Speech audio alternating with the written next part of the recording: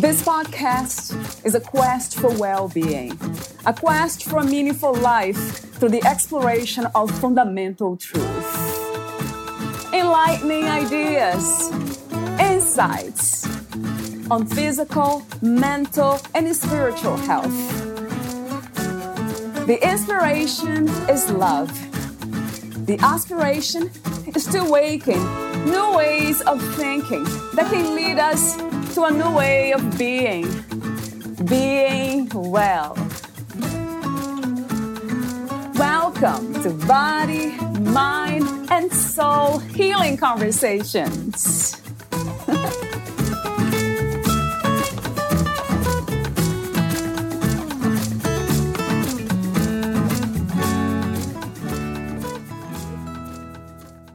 Valeria interviews Austin Bohlinger. He is the founder of Daily New Year's, a blog and podcast dedicated to helping people ditch their old, tired resolutions and instead achieve massive success in their lives through the power of daily goal setting. Austin's blog led him to write his first book, Crush Your Goals, in 2019. After a year of hard work, it was released in February of 2020.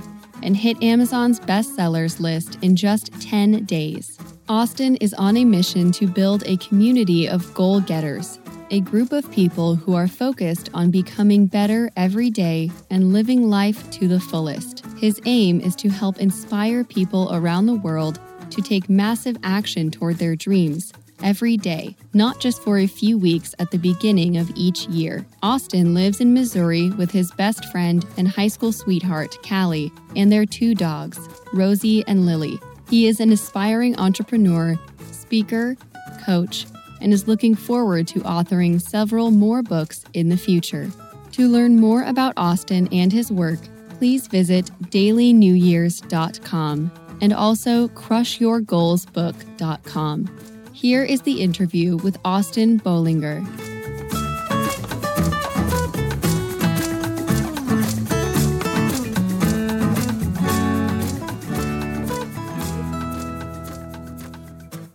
In your own words, who is Austin Bohlinger?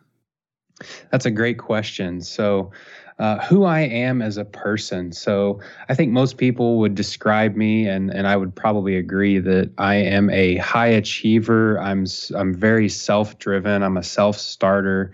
I'm always charging ahead, looking at the future, wondering what's next.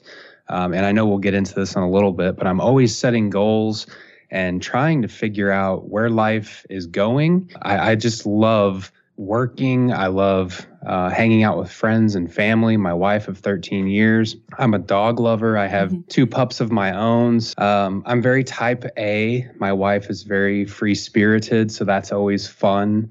I like order. She likes a little bit of chaos. And so, yeah, that's a brief summary, I would say. That sounds wonderful to me. A great combination, everything.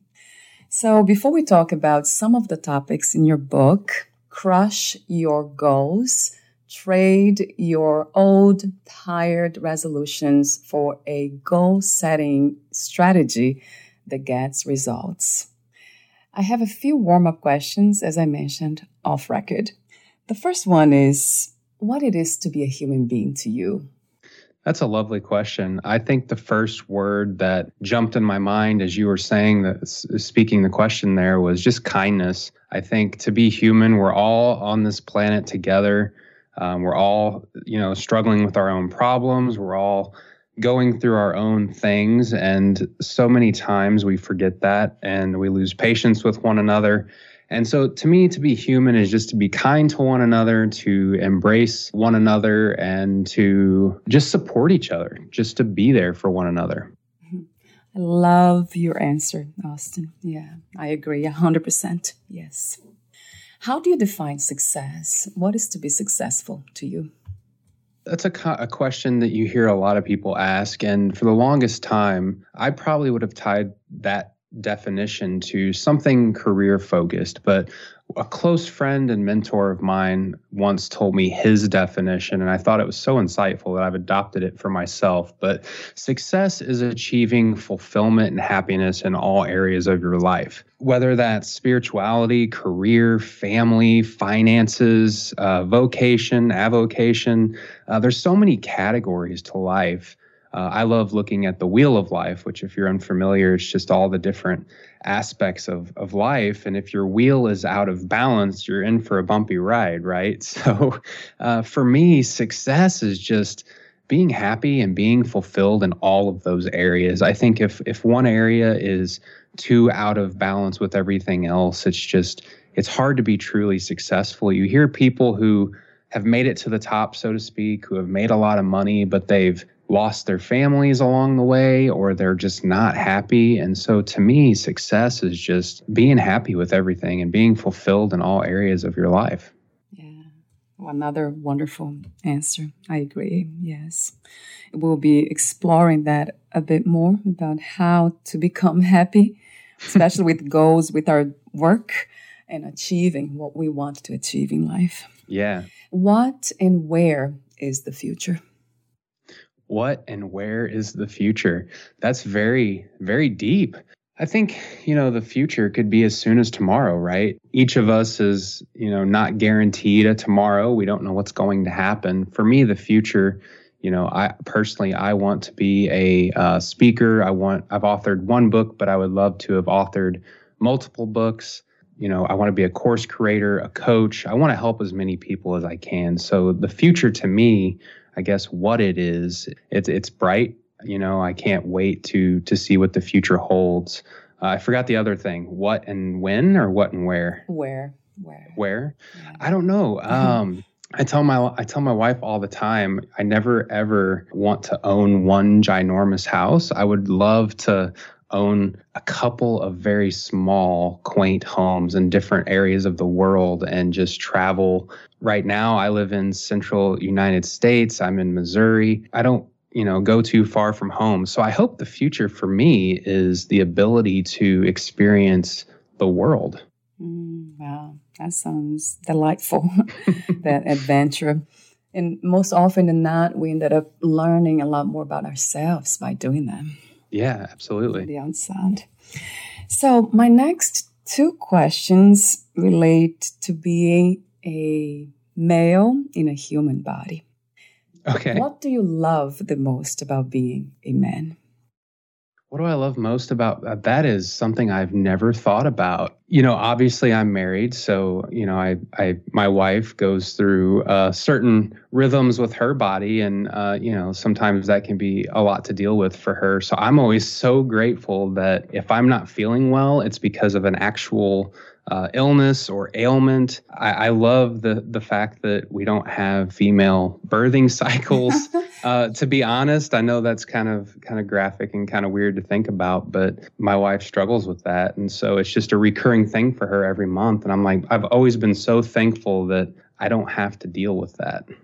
I love the way you speak about this phenomenon or this of being a woman and how you embrace that and you recognize how challenging it is. So that's a beautiful thing for men to say. Yeah, absolutely. It's every time that, I experience that with her, it just makes me so thankful. And honestly, I feel so badly for her that she has to go through that. But it's also a beautiful thing because that's tied to bringing new life into the world. And if not for that, we wouldn't exist, right? Right. That's right. What is the most challenging aspect about being a man? Most challenging aspect? I really don't know. I think for me, if we're being completely candid and honest, the most challenging thing about being a man is sometimes you get put into a bucket with other men that I am a huge appreciator of females.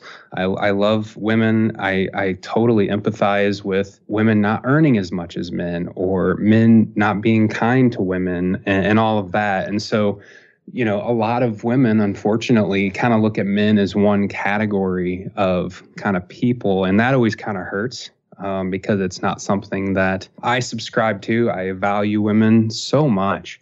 sometimes it can be a little bit challenging to get put in that bucket. What does it mean to be free? What is freedom to you, Austin? I think freedom, I love the topic of freedom because I think it varies from each and every person. I talked about this with a guest on my podcast at one point. For her, freedom was living out of her RV and traveling the country and being free of material belongings. But then to someone else, freedom might be, owning their own home and having the freedom to do what they want with their house, not being confined to an apartment or a landlord. And so freedom can mean so much to so many people. Freedom to me is, I guess I would say, the ability to make my own decisions and to not have any one thing limit my options. Debt can be very limiting because you may not be able to start a business or travel the world or do any of those things. And then some people are okay with debt. So to me, it's just not having my options being limited in any way. Yeah, that resonates, makes a lot of sense to me. The next question relates to what's happening in the world these days or has been happening. At this time, what do you think is the world's greatest need? I think we need a lot.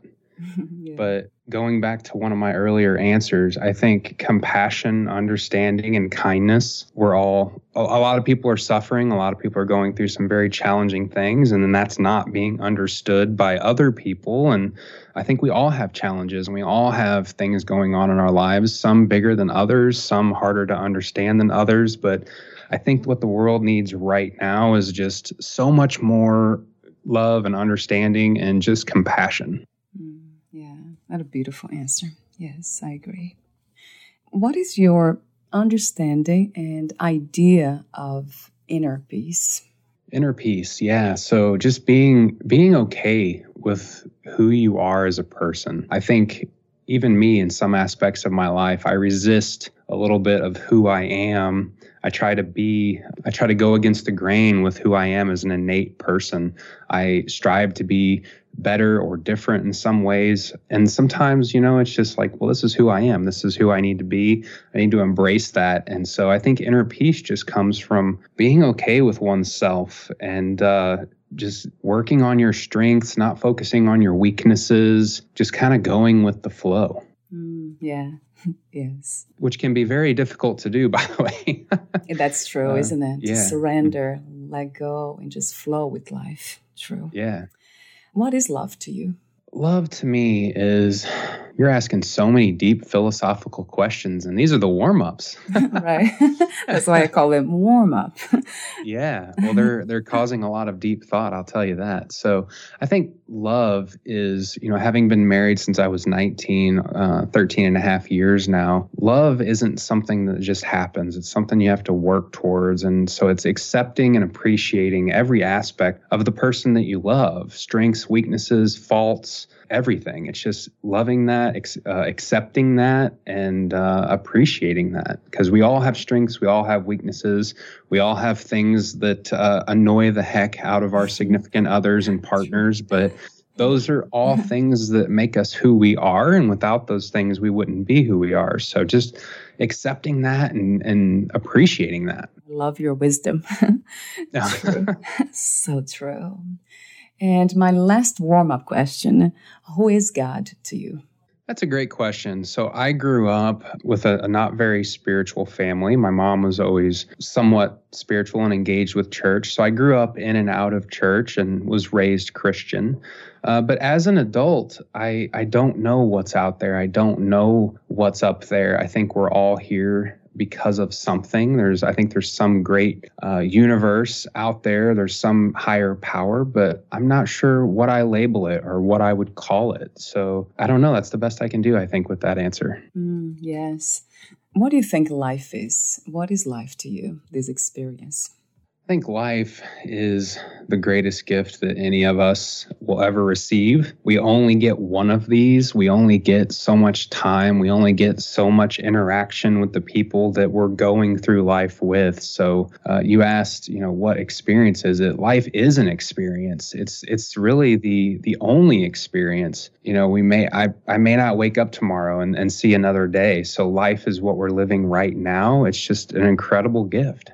I'm glad I asked that question. What a beautiful answer. Thank you, Austin, for your profound wisdom. How did you become a writer? I love that question because in high school, English class was probably my least favorite class, we'll say. I didn't get along with the teachers. They didn't get along with me. I didn't grasp the concepts. But in 2017, I was interacting with a lot of people. It was about October, and I was working out at the gym all by myself. Most of the people that I kind of had seen kind of filter in and out and just all disappeared. And so I started talking to friends, family, people at work, Facebooking people that I hadn't seen at the gym in a while. And a lot of them started saying the same kind of thing. It's like, I'll get back into it this New Year's, January 1st. That's going to be my resolution I'm going to work towards next year. And the question I couldn't get out of my head is, well, it's October. Why would you waste 3 months just waiting for January 1st? Why is that date so important to so many people? And I thought, what if we pretended? Because I will say that on January 1st, it's a beautiful holiday. It's a time of reflection and planning and seeing where you've been and where you want to go. I love the holiday, but what if we pretended that every day was kind of the first day of the rest of our lives? What if tomorrow was New Year's Day? What would you do? And then whatever that is that you would do, why put that off, for 3 months, 6 months, or 9 months? So I started a blog called Daily New Years. I was working out at the gym and that name just jumped in my head and I loved it and I rolled with it. And I became an amateur blogger.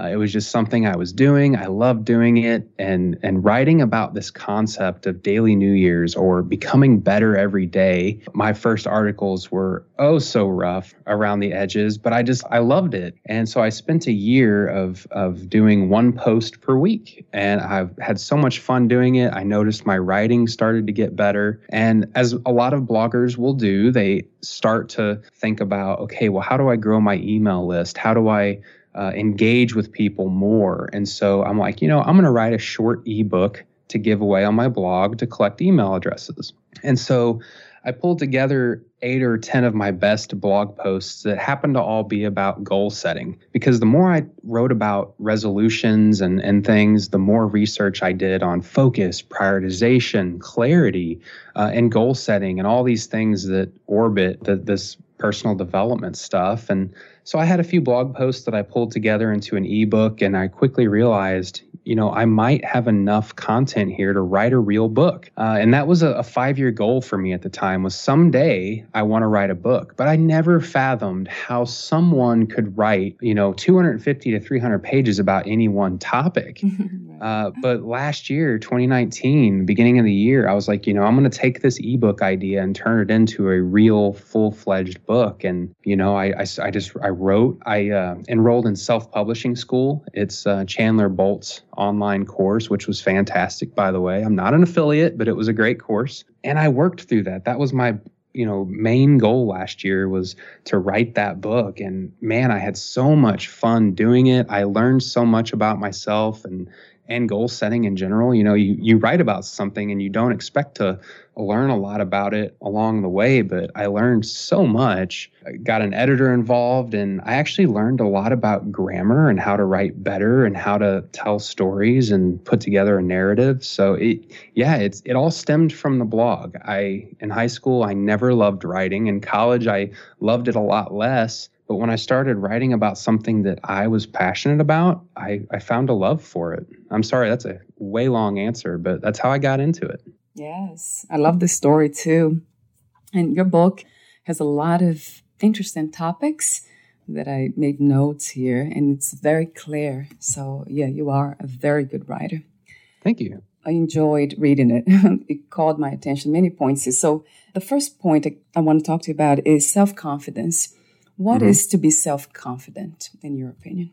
Yeah, I think the definition would be to be very self-assured, but outwardly, a lot of people would assume or say that I am a very confident person, but I myself struggle with confidence. Sometimes I question, am I on the right path? Am I doing the right things?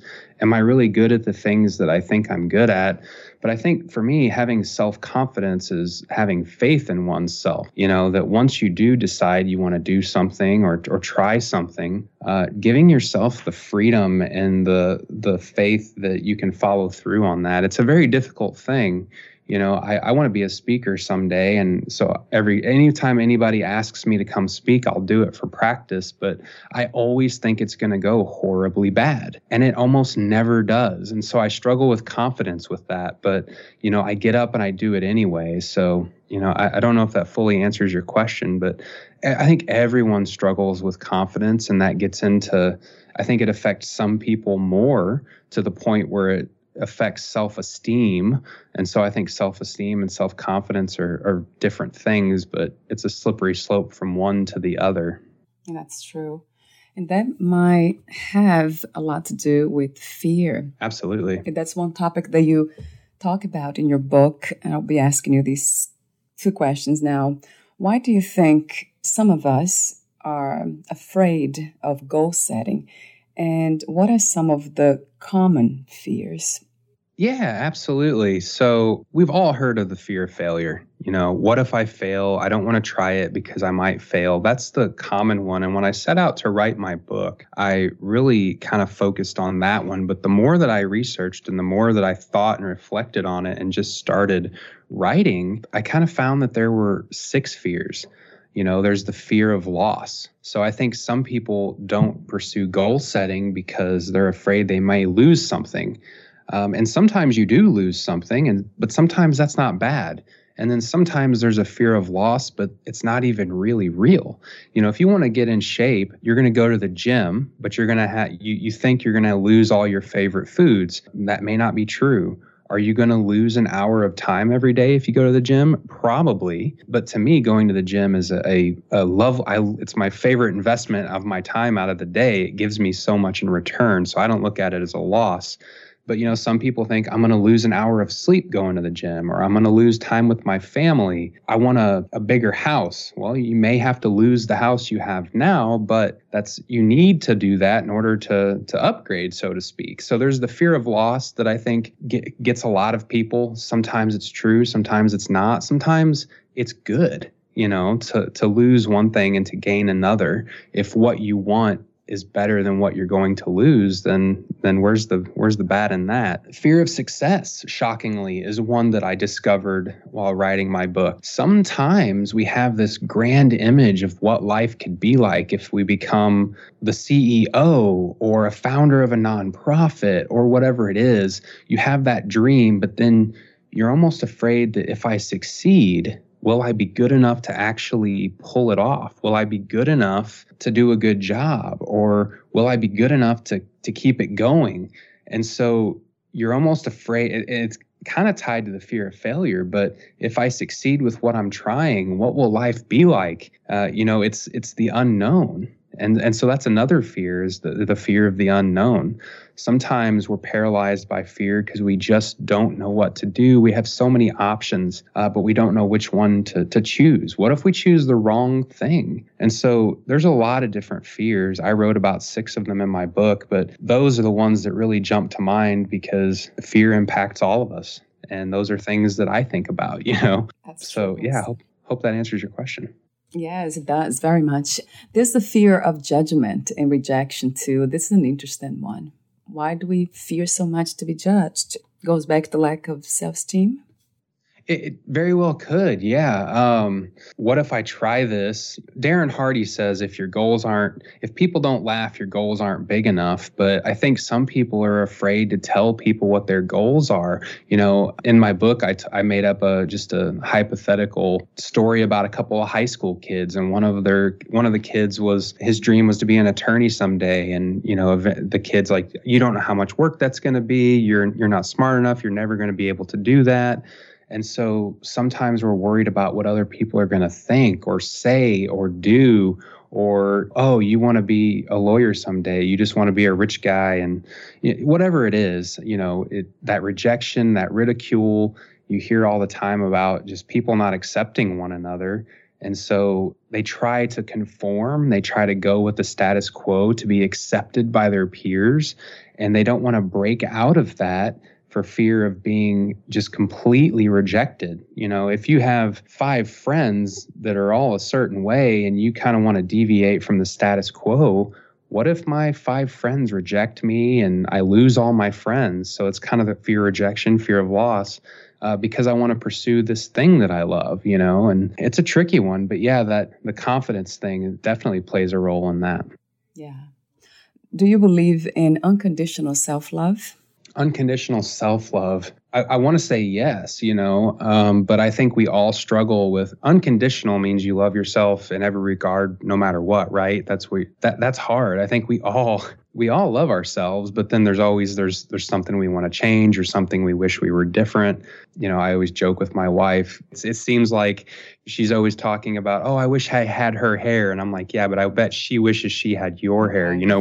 There's so many things about ourselves that we wish we could change. And so I want to believe in unconditional self-love. That would be a beautiful thing. But unfortunately, I think we all just wish we could change, a few things if we could. Does that answer your question? Yeah, it does. That's an interesting perspective. I guess the way I see it is even loving that, the things that we don't accept, and maybe the things that we want to change, we embrace that too. And that in a way creates this space for creativity, so we can come up with the better solutions.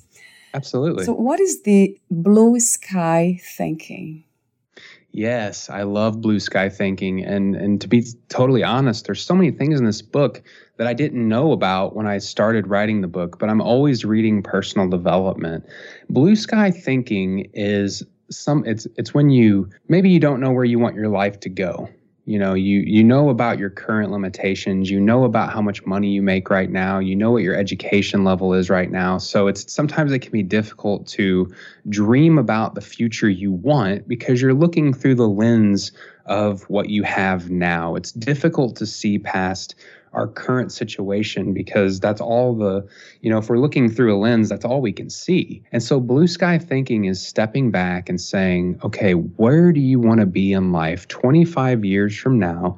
If money were no issue, if all things were possible, just removing all those limitations that we put on ourselves, and what would life look like? And the exercise is really intended to force you to dream big. And anytime you think, no, that wouldn't be possible, you got to check yourself and say, no, what if it were possible? I'm going to write this down.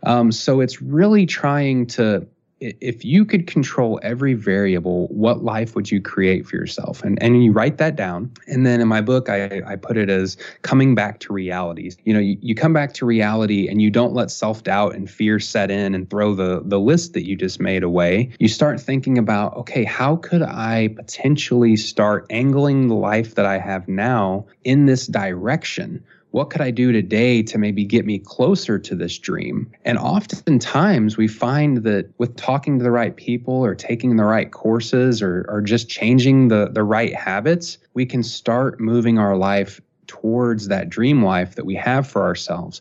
Do we hit it 100% the way we dreamed it? Maybe not. But if you got 80% of the way to your dream life, that would be far better than to have never dreamed at all and end up, nowhere. It can be an intimidating exercise, and a lot of people don't like it right off the bat because they're like, well, not everybody gets to live their dream life. Not everybody can do what they want to do. And that might be true, but how much would it cost you to try? Maybe the people who don't get to live their dream lives are just the ones who accept that not everyone gets to. And so they don't even try. That's a self-fulfilling prophecy there. If you say, no, it's just not going to work, and so you don't try, well, you just fulfilled that, your own prophecy. And so that's what blue sky thinking is. It's just a way to step back and dream big. I love that. I love that idea. Without perhaps delusions. Do you create any kinds of boundaries or limitations at all, like delusions? Yeah, it's difficult. I think in my book, I use the example of, if you're 4.5 feet tall and your dream Right. is to be in the NBA, that may not be possible just from pure physical limitations. So yeah, I mean, there are some things to consider, but a lot of people don't think they can earn a certain amount, or they don't think they're good enough or smart enough to pursue a career that they want to pursue, or they want to start a nonprofit and they just don't think it's possible because it's just too big of an idea. But when you really start connecting with other individuals that have similar interests, maybe you don't have to do it all yourself. So yeah, there are some boundaries, some limitations, but try to remove as many of those boundaries and limitations as you can, and dream big within your literal physical limitations, for sure. I agree. So before we talk about the focused framework, I have another question for you here that I found to be interesting about the, I think you use a term. You say, you are what you eat mindset. That is the phrase. So in my book, I included, 8 or 9 mindsets so when I talk about goal setting, I am trying to build a tribe of goal getters. Growing up, my grandpa always looked at my ambition and he said, "You're just a go-getter. You're just a go-getter." And so I kind of played on that and said, I'm a goal getter. I'm going to set my goals and I'm going to go get them. And so I have a chapter, I think it's the how to build a goal getter's mindset. And there's just 9 different belief systems. And the you are what you eat mindset is just not physical. Now, I think that's the joke there, is that most people think of that in terms of physical, but it's also mental. We think how we read, the things that we read or view, or the videos we watch, all those things can either make our thought processes and our mindsets better or worse. And so in a lot of ways, you are what you consume in terms of content. So I just love reading personal development content. I love listening to personal development podcasts.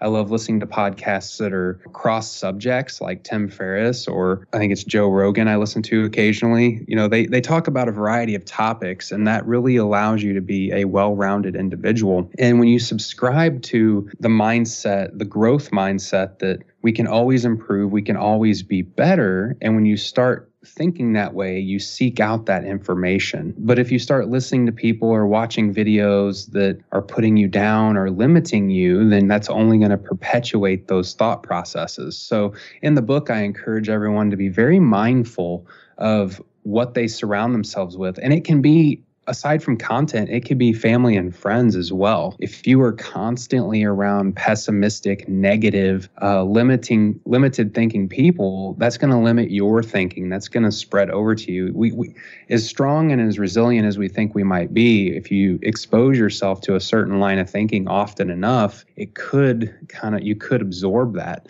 So just being mindful. I watch a lot of goofy TV shows, The Office, Parks and Rec. I'm not suggesting you only read or watch personal development stuff, but just be very mindful of the things that you think about or consume. Yeah, so true, Austin. That's a great suggestion. And speaking of limited beliefs, what do we do with them? Do we replace those beliefs, add new ones, or try to remove them? Yeah, that's a great question. Self-limiting beliefs are, any belief system is just a repeated thought you have over and over and over again. So I think it's far easier to modify or change those than to just get rid of them. The scarcity mindset. There's not enough to go around. There's not enough money. There's not enough jobs. There's not enough opportunity. That's a limiting belief. That's scarcity mindset. And when we really step back and look at it, we have to question those limiting beliefs. And the best question to ask when you find yourself repeating a self-limiting belief, say, is that really true? Or where did I learn that? Or who told me that? Is that right? Is that real? Is that true? Because so many times our belief systems, unfortunately, stem from how we're raised. If your parents and your uncles and your cousins and your grandparents all have a certain limiting belief, whether it's about opportunity or wealth or anything, you might have that same self-limiting belief, and you only believe it because you were told it by a certain group of people. It doesn't make it true. That's the best thing that I've learned about beliefs is beliefs are just a thought that you think over and over. They are not facts in many cases. And so we really have to fact check them. I'm not good enough for this. Why do I believe that? Who told me that? Where did this thought come from? And so it takes a lot of self-reflection and introspection to really address those. But my favorite thing about it, I guess, is once you learn what they are, they're easier to identify. There was a point in my life, I didn't know what a self-limiting belief was. I had never heard it. I had never heard about learned helplessness or scarcity mindset. But when you start learning about these things, they're so much easier to identify when they crop up in our lives. And once you see them, then you can question them and you can begin to alter them. But just trying to say, that's not true, I'm not going to believe that, that's a bit harder, I think. You just said something that's interesting. It's true, self-awareness. How did you do it? Do you suggest some methods such as meditation? So many successful people cite meditation as just a part of their day they cannot do without. I've never been able to meditate in the sense of sitting still, eyes closed, and breathing. Okay. I get in a meditative state when I mow the yard or when I go for a run or when I'm working out at the gym. It's anytime my brain is kind of switched off. You can just kind of check out. Self-awareness came to me from seeking it out. So like I said, I read a lot of self-help books or professional development books, but I didn't always do that. A mentor of mine gave me The Compound Effect by Darren Hardy just a few years ago, 4 or 5 years ago, and that was the first professional development book I ever read. And I loved it because it made me think deeply about my own habits and the things that I was doing, and I could see myself in this book like, oh man, and so I started seeking out other content. And I think part of becoming better, I don't like the term self-help because people look at that as a weakness, like I don't need help. But professional or personal development is just stating like, I'm okay with who I am, but I think I could be better. And I want to explore what that looks like. And so as I started exploring it, I started reading all these books and I'm like, wow, I could be better in this way. I could be a better leader at work. I could be a better writer. So I just started seeking it out. And the more I learned, the more I was, I read about scarcity mindset, or I'm very risk averse. I don't like taking risks. I didn't always know that about myself until I read about risk aversion. And I'm like, wow, that's me, And so it's just the more I read and the more I was willing to admit that I'm not perfect, that I have things that are holding me back, and I just embraced that and accepted it, the more I could see it and improve upon it. So meditation is just one method that some people choose, but there are so many methods that we can personalize, right, Austin? 100%, yeah. You just spoke about perfectionism. Talk to me for a moment about that. Perfectionism, I think I mentioned when you said, who are you as a person? I'm very type A. I'm also a perfectionist. So I always want everything to be so perfect before I release it to the world. My background is in graphic design, video production, and I always want everything to be perfect before I show it to anyone. My wife didn't know I was starting a blog for the first 7 or 8 months because I wanted it to be perfect before I showed it to her or before I told her about the idea. My book took far longer than it should have because I was struggling with perfecting the layout and I wanted to make sure the outline was perfect. So it's something that I struggle with. I think it leads to high quality output. What I try to put out in the world, I believe, is very high quality. But some people say, just get it out there. Just get it out there. It can't help somebody if you don't get it out there.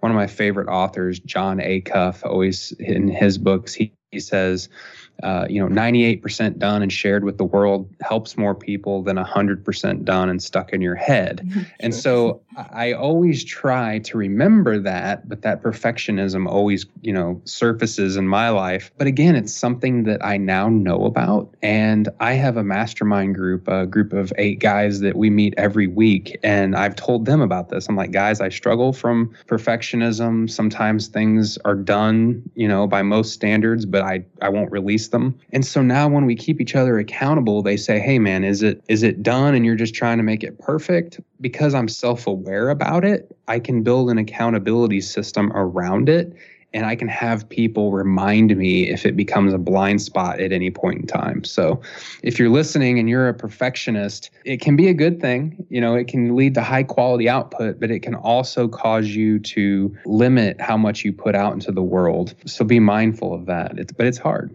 Right. I love the way you embrace it, though. That is remarkable, because this is, from what I understand, is the most healthy thing to do, to embrace everything. Yeah, you talked about unconditional self-love. I think just the more you can learn about yourself and the more that you can begin to accept yourself and just kind of roll with it. I used to resist being type A. People would tell me you're so type A, and I'm like, I don't need to be in control. I don't need to, control the outcome or need everything to be neat and tidy. I resisted it because I thought it was bad, but being a certain way is not bad. It's just who you are. And so the more you can learn and accept that, the better, I think. Absolutely. I know it. I have to say, from that point of view. Absolutely. Yeah. Talk to me about the focused framework. Yeah, this was something that I assume we've all heard about SMART goals, specific, measurable, attainable, realistic, and timely, or relevant. Some people would say the R stands for relevant instead of realistic. I tried to use that for years, and I found you can set some really bad goals that are SMART goals. Mm-hmm. Some goals are really good, but they're not necessarily very specific or measurable. Michael Hyatt uses the example, growing closer with God. How do you measure that? How is that specific? No, it's very vague, but it's a great goal because every day you want to do something that helps deepen your spiritual relationship with God. I sometimes use the example, growing closer with your family. You don't know how close you are now comparative to how close you want to be later. You just want to set a goal that I want to improve these relationships. You can set some really unhealthy fitness or weight loss goals that fit the SMART framework, the SMART model, but they're not good goals. And so what I discovered, or what I believe people love about SMART goals, is it's a system. It's a checklist that you can measure your goals with. You can say, is my goal SMART? Yep, it checks all the boxes. I'm going to do this and I'm going to succeed. And I actually wrote a blog post about this on my website, dailynewyears.com. But I think that leads so many people to fail because they say, yep, it checks all 5 boxes. It's a SMART goal. I'm going to succeed. And then it doesn't. And the reason why is because we are highly emotional beings, we humans. SMART goals don't tie in any emotion whatsoever. And so I wanted to create a new framework to measure our goals, to not necessarily say your goal is right or wrong, but to help us think more deeply about our goals. And so I came up with the focused framework. It's a longer, harder to remember acronym. I always like to joke, but I think if you print my worksheet or get the book, the focused framework, it stands for future focused, optimistic, challenging, unforgettable, significant, energizing, and deadline driven. And this framework is not meant to measure your goals and say, okay, you didn't check all the boxes, all 7 boxes, so don't do this goal. It's just made to help you think deeply about your goals. If it's future focused, it should be leading you to a brighter, more significant, remarkable future. Maybe it's a healthier life or better financial independence, a more fulfilling career, but it's some kind of better future. A lot of us set goals that are just focused on the short term. That's where resolutions go so bad, because really we're trying to plan a whole year with one resolution, and most of us make it till the mid-January, mid-February. But if we take a step back and think about the future we want to build for ourselves, that can help us set more meaningful goals today. Optimistic, are you yeah, thank you. I won't go through all these, but optimistic, your goals should be optimistic, and you should be optimistic in your ability to achieve them.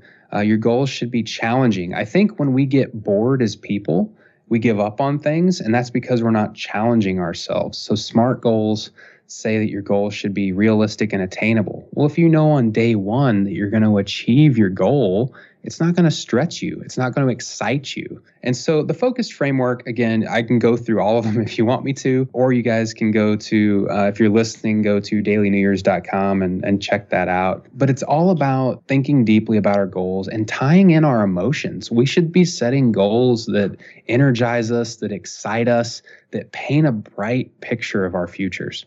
Yes, and I agree 100% with that. This energy of positivity you call optimism, it just makes a huge difference. Yeah, huge. I think one of the things that most people do, I did myself, was to focus too much on the result, like the destination, and really enjoy the journey, the moment by moment, Yes. Yeah.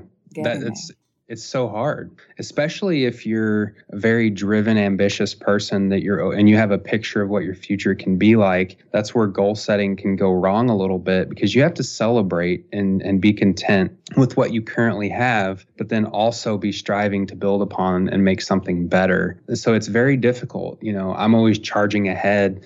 I released my book and I almost didn't stop and pause and think about what that meant. A year's worth of work. I'm in the middle of doing an online course, creating my first online course. And as soon as the book was published, the next week, I'm like, all right, I need to come up with the outline for my course, on to the next thing. That can be kind of draining sometimes if you're always thinking about the next thing. So you really have to celebrate your wins and celebrate your success. Yes, 1,000 times, Austin. Yes. And being grateful is a great way of doing that. Absolutely. Gratitude. If you knew you would die soon, meaning losing the body, would you make any change in your life or do anything differently? Currently I have a pretty clear vision about my future, and that's one that results in me working for myself and coaching individuals and groups and speaking around the world. And I'm building towards that. So I'm still working a regular full-time 40-hour-week job, and I do all this other stuff in my early 4 a.m. mornings and on the weekends. So if I knew that time was limited and I knew that I was going to die soon, I would probably just immediately quit my job. I would I heard that before. I would. Not that I don't love my job, because I absolutely do. But I would spend more time with my wife and my dogs and my family, and just try to get the most out of life. If I knew I was going to pass, if I didn't quite know when it would be, then I'm not sure. I'm not sure what I would do. Yes, yeah. I really appreciate your elaborating on that answer. And my last question is, what are 3 things about life you know for sure as of now? 3 things about life that I know for sure. Number 1, I said this early on in the interview, that it's the greatest gift we can receive, and the worst thing that we could do is to waste it. And so I think that kind of bounces off the question you just asked. I think so many people assume that they're going to be around 20, 30, 40, 50 years from now. And so there's so many things they want to do that they say they're going to do later. We may not get a later. So life's the greatest gift you'll receive. Please don't waste it. If a dream that you have, work towards making that dream a reality. You may not be able to make it happen tomorrow, but start building towards it today. Build some momentum. The journey of 1,000 miles begins with the first step. So life's a gift. The second thing I know about life is that it can be really hard, but it's so worth living. You mentioned gratitude. I am new to gratitude journaling. I've been doing it for a month and a half, 2 months now, and it's completely changed my perspective on the world. When things maybe don't go so good, it helps me see the bright side. Life, no matter how hard it gets, life is worth living. Third thing about life, struggling to come up with number 3. I think life is better together. That's one thing that I do know. Trying to go through life by yourself or closed off from other people is so hard and so unfulfilling and so, I'll just say it, sad.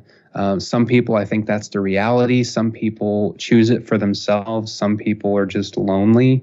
But life is so much better together. So find somebody.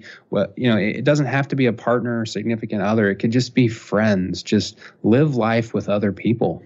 You are a wonderful speaker. I love how uplifting your words are. So positive in every way. Much. So much wisdom too. And I love how genuine you are as well. Thank you. Oh, you're welcome. And thank you so much for having me. This has been the deepest podcast I've ever been on, and I appreciate that. It's oftentimes we don't stop to think about answers to these types of questions, but I would argue that the answers to these types of questions are arguably some of the most meaningful questions to answer. Where can we find more information about you, your books, products, course, services, and future projects? Yeah, so my main hub is dailyNewYears.com. That's the blog I started back in 2017. It's the one that I've got the most momentum behind. So you can find out how to contact me, connect with me, all my social media accounts, all my blog posts, podcast episodes, book, everything is there. I also have crushyourgoalsbook.com with more information about the book specifically. And then, of course, you can connect with me on any major social media platforms. I'm most active on Facebook and LinkedIn. Wonderful. Thank you so much again, Austin, and we'll talk soon. Absolutely. Thank you so much. This has been truly wonderful. Thank you. Bye for now. Bye.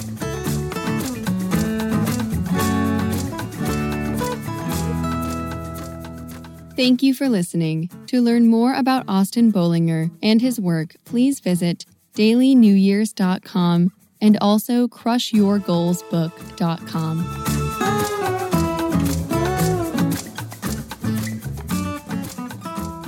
To learn more about this podcast, please visit fitforjoy.org/podcast.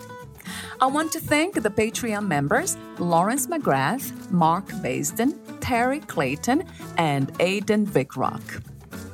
Thank you again for listening, and bye for now.